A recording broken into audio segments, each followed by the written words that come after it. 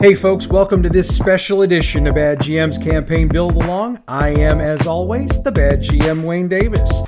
Okay, so in this week's episode, our group was tasked with infiltrating the Kiel Auditorium to get to Paladin Zane and her compatriots.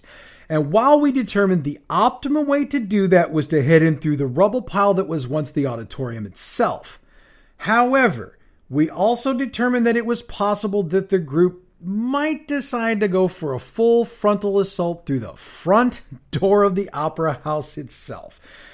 Okay, we decided that was going to be a slog, and I said I'd write it up and I'd put it in this episode, so let's do it. The group's been inside the Opera House before, when they infiltrated the building way back in the earlier part of this campaign to steal that heirloom for the brothers who'd hired them. At that time, we noted it has multiple floors. Now, for our purposes here, that's irrelevant. We're only using the ground floor. If you will remember back to that episode, the group has to enter from the north side of the building. And if you'll remember back to the episode we did 2 weeks ago, we noted that there were 2 Protectron robots patrolling the entrance. By the time the group gets back around to going in this way, we're going to have 4 out there. That's the first line of defense. The stats for Protectrons are on page 363. Once they've taken those out, they can enter the building, but they are nowhere near being in the clear. There have been some modifications made to the interior, and those come in the form of a dozen wall-mounted laser turrets, 4 on each wall. We'll be nice. We'll use the single-shot turrets. Stats for those are on pages 380 and 381.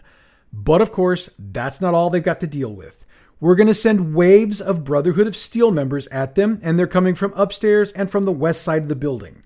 We're sending them in groups of 2 more than the total number of group members, and a group will enter combat at a rate of 1 every 4 rounds until 5 groups have engaged. Half of each group will be knights, stats on page 383, and half will be scribes, stats on pages 384 and 385. If you have an odd number of group members, you decide which one will have the extra Brotherhood of Steel member. Now, your group can decide to turn tail and run at any point in time during this, and 1 full group of Brotherhood of Steel knights equal to 2 more than the number of group members will give chase until they're eliminated. Otherwise, everybody fights until they're eliminated. Should the group succeed and survived, so far as I'm concerned, they're done. However, if this turns out to be, in your opinion, too easy, you can always toss a couple of Assaultrons at them, stats on pages 357 and 358, or a Sentry Bot, stats on pages 364 and 365, but I wouldn't do that unless it was really an easy fight. Anyway, once the fight's done, the entrance to Zane's bunker is on the southern wall, and it's got a computer lock on it that requires an intelligence plus science difficulty 5 to pick.